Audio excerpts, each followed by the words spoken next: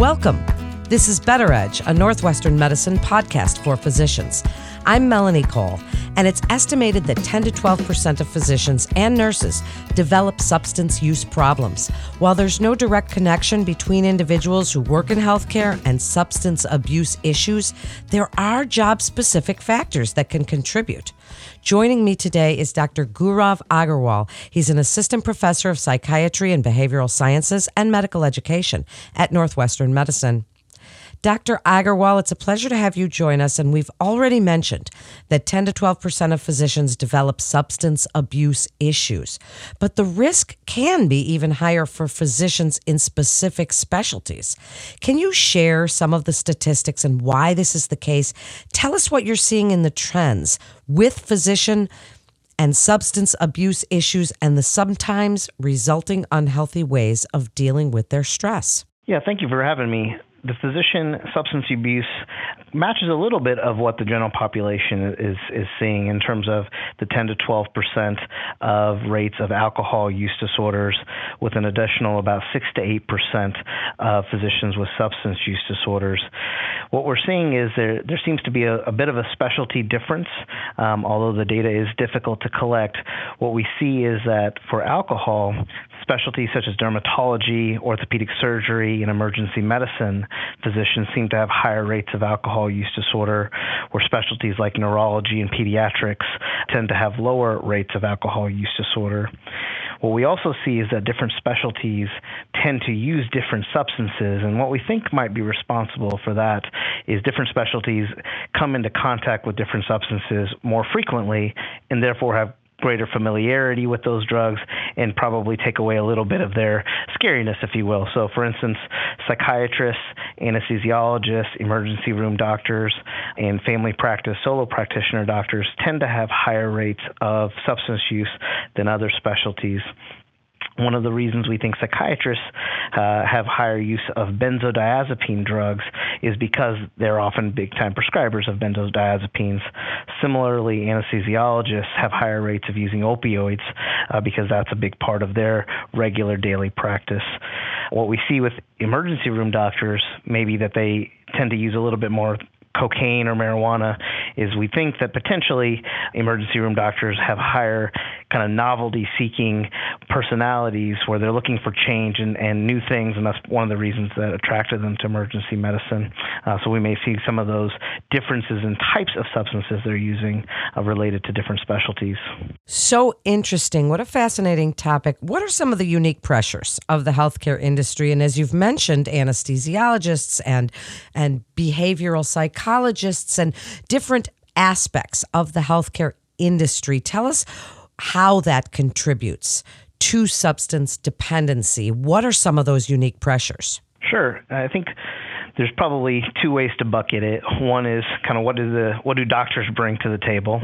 And one of the things that people have looked at is this concept of the compulsive triad in terms of what we select for in our physicians and what's kind of a part of our personality often. And that triad is composed of kind of a higher tendency to self-doubt, an exaggerated or inflated sense of responsibility, and a lot of guilt, frankly. And those three things combined can kind of result in higher perfectionism, kind of pushing through things to take care of our patients, even when we may be hurting our own self-care. So what we see is we often see physicians with poor sleep, a lot of stress, and then they're self-medicating with these medications. It may have started off as a simple drink at night to help get to sleep, or a simple benzodiazepine to help them sleep because they can't kind of turn it down or have been on call several nights in a row. And before you know it, things kind of get out of control. So that's, I think, what the individual physician brings. And then certainly from the healthcare industry and organizations, what we're seeing is an increase in physician burnout across the country. And this concept of burnout is certainly generating a lot of attention.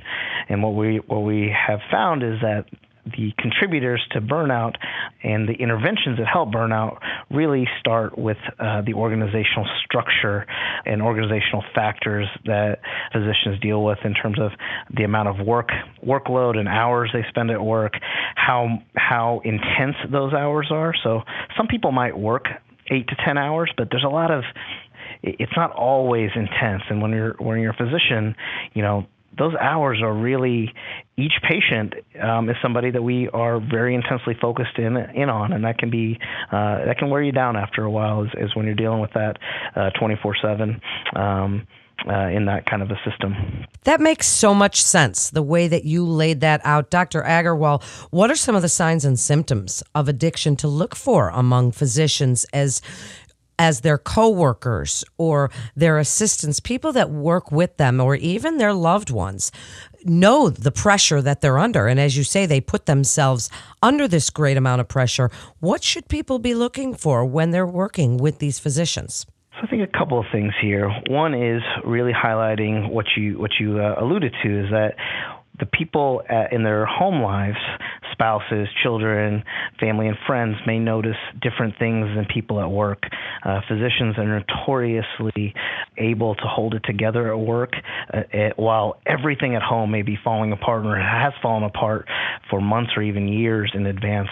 And so that's something that we need to be mindful of and encourage the families of our physicians to have better abilities to help talk to their organizations or their physicians' partners if they have concerns, because they're far more likely to see things changing much earlier than people at work.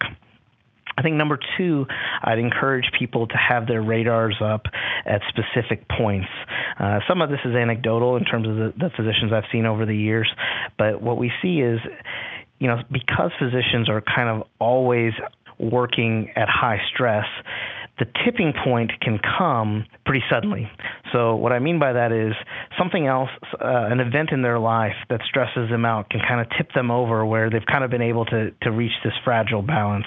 And so what we see a lot is that if a physician's child gets sick, if they have the death of a parent, if they've had a horrible outcome at work or recently been sued, if they've recently changed how they practice, i.e. maybe they've sold their practice to a larger organization and now they've gone from private practice to working for a big institution.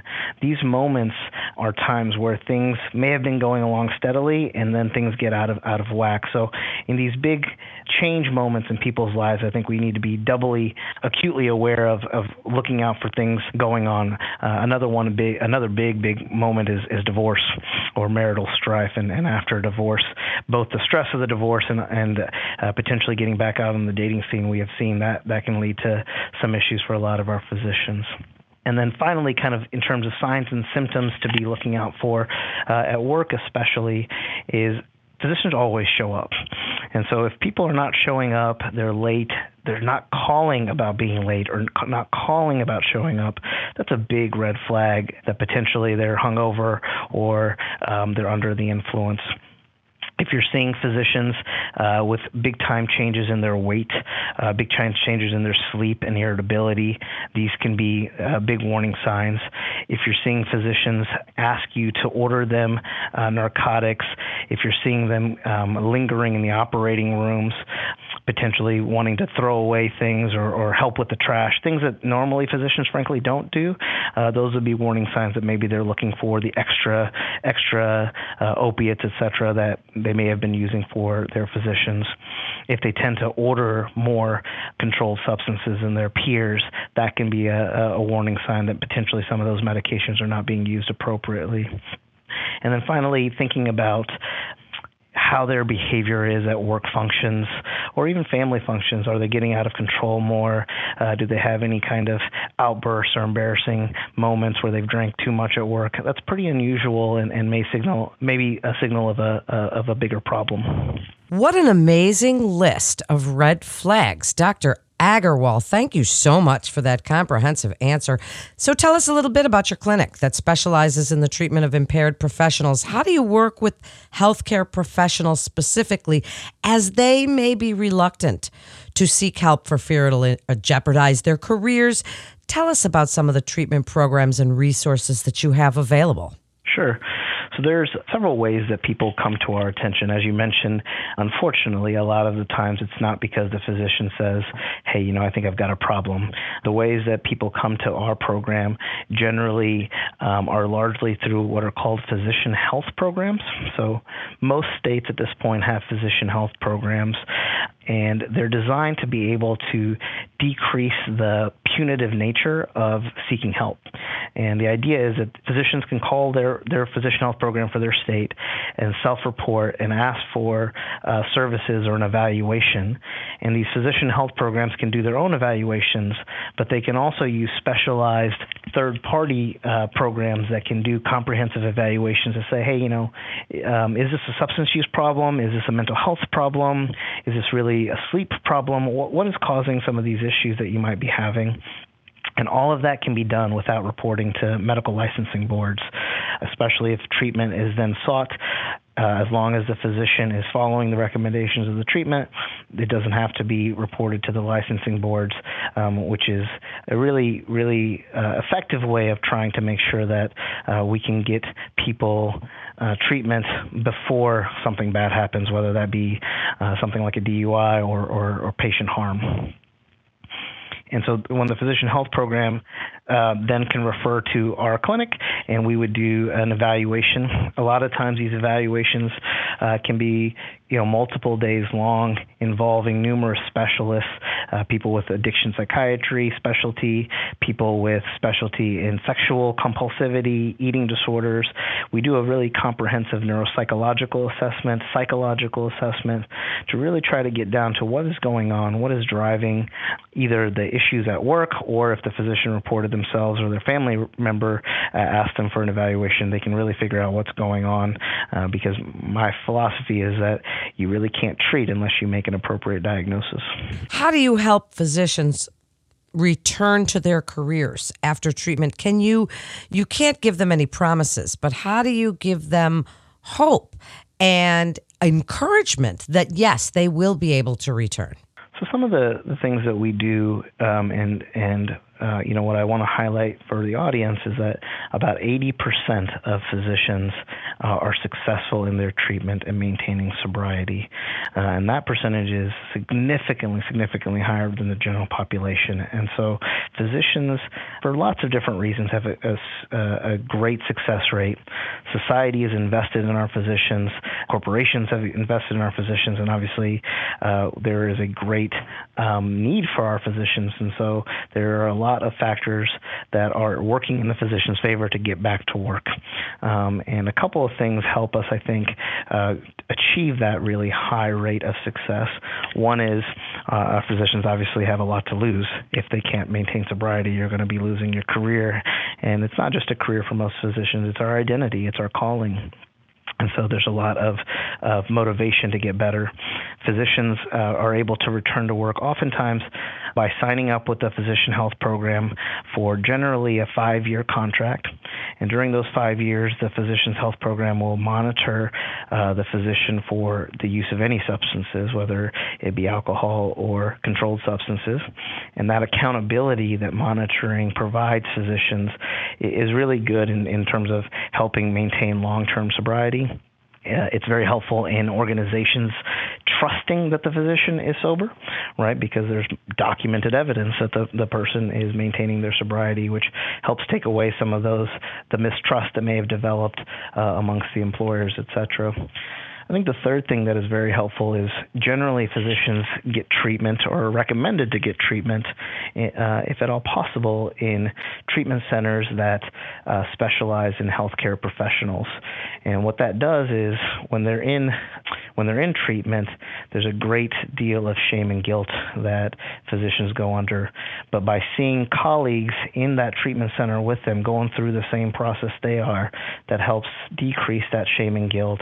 It helps them see the light at the end of the tunnel as some of their peers graduate and return to work, which helps motivate them in those early stages when you're beating yourself up, you're so scared that you may never get to practice again. All of these things help people get through that early phase and see the light at the end of the tunnel. What an amazing program as we wrap up. Can you give us some suggestions or examples of how organizations and individuals can create an environment that would support wellness for physicians? It's such a tough job, and share some of the efforts that Northwestern Medicine is using that are underway to help their physicians and staff. Yeah, I think what we're seeing around the country is a real focus on physician well-being, and different people have used different organizational structures to do this. Some organizations have created centers of professional well-being, chief wellness officers in their organizations, et cetera. But how you do it, I think, matters a little bit less. What you're doing, I think, is important. And one of the ways that we can be very systematic about this is to, first of all, make sure that we're measuring physician well-being, right? We always measure how many patients we see, how much income we generate, et cetera. This should be another metric that we are measuring, is how are our physicians doing from a burnout perspective. And in some ways, for me, more importantly, how are we doing around the drivers of burnout? So figuring out people are burnt out is important, but figuring out why is more important in terms of actually creating the interventions.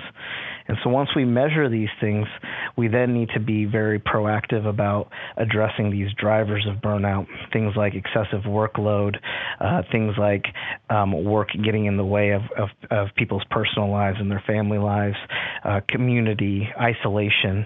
When we talk about substance use in physicians, it's harder to miss things if we're connected and we have a community of coworkers that can notice those subtle changes that people may be trying to hide, or notice the stress that someone's under and check in on you. And so making sure that we're building a community that cares for each other and knows each other can be useful.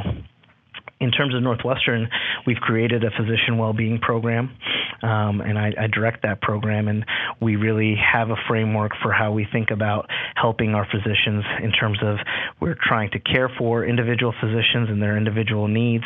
We're really trying to make the workplace more efficient, and one of the programs that we use for that is called the Scholars of Wellness. And what it's based on is a faculty development program where we train physicians from all around the campus on how wellness works, what are the factors that you need for physician wellness, and how do you make change in your local environments to address some of those drivers of burnout. Because what we've realized is that what might cause burnout in someone like me as a psychiatrist may be very different than what's causing burnout among surgeons. And who better to fix their local environments, the people that live it every day. And so that program's been a great success in creating lots of pilot interventions and dealing with some of those individual drivers that are unique to each of our fields. Plus, we create basically an army of other physicians that are really trained in the vocabulary of dealing with physician wellness, who can then do hold additional leadership roles in their departments and in the hospital. Wow, what great information, and what an excellent episode. Dr. Agarwal, thank you so much for coming on and sharing your incredible expertise in this very unique position that physicians and healthcare providers find themselves in. And thank you again for discussing that with us today. And that wraps up this episode of Better Edge, a Northwestern Medicine podcast for physicians. To refer your patient or for more information on the latest advances in medicine, please visit our website at nm.org to get connected with one of our providers. Please remember to subscribe, rate, and review this podcast and all the other Northwestern Medicine podcasts. I'm Melanie Cole.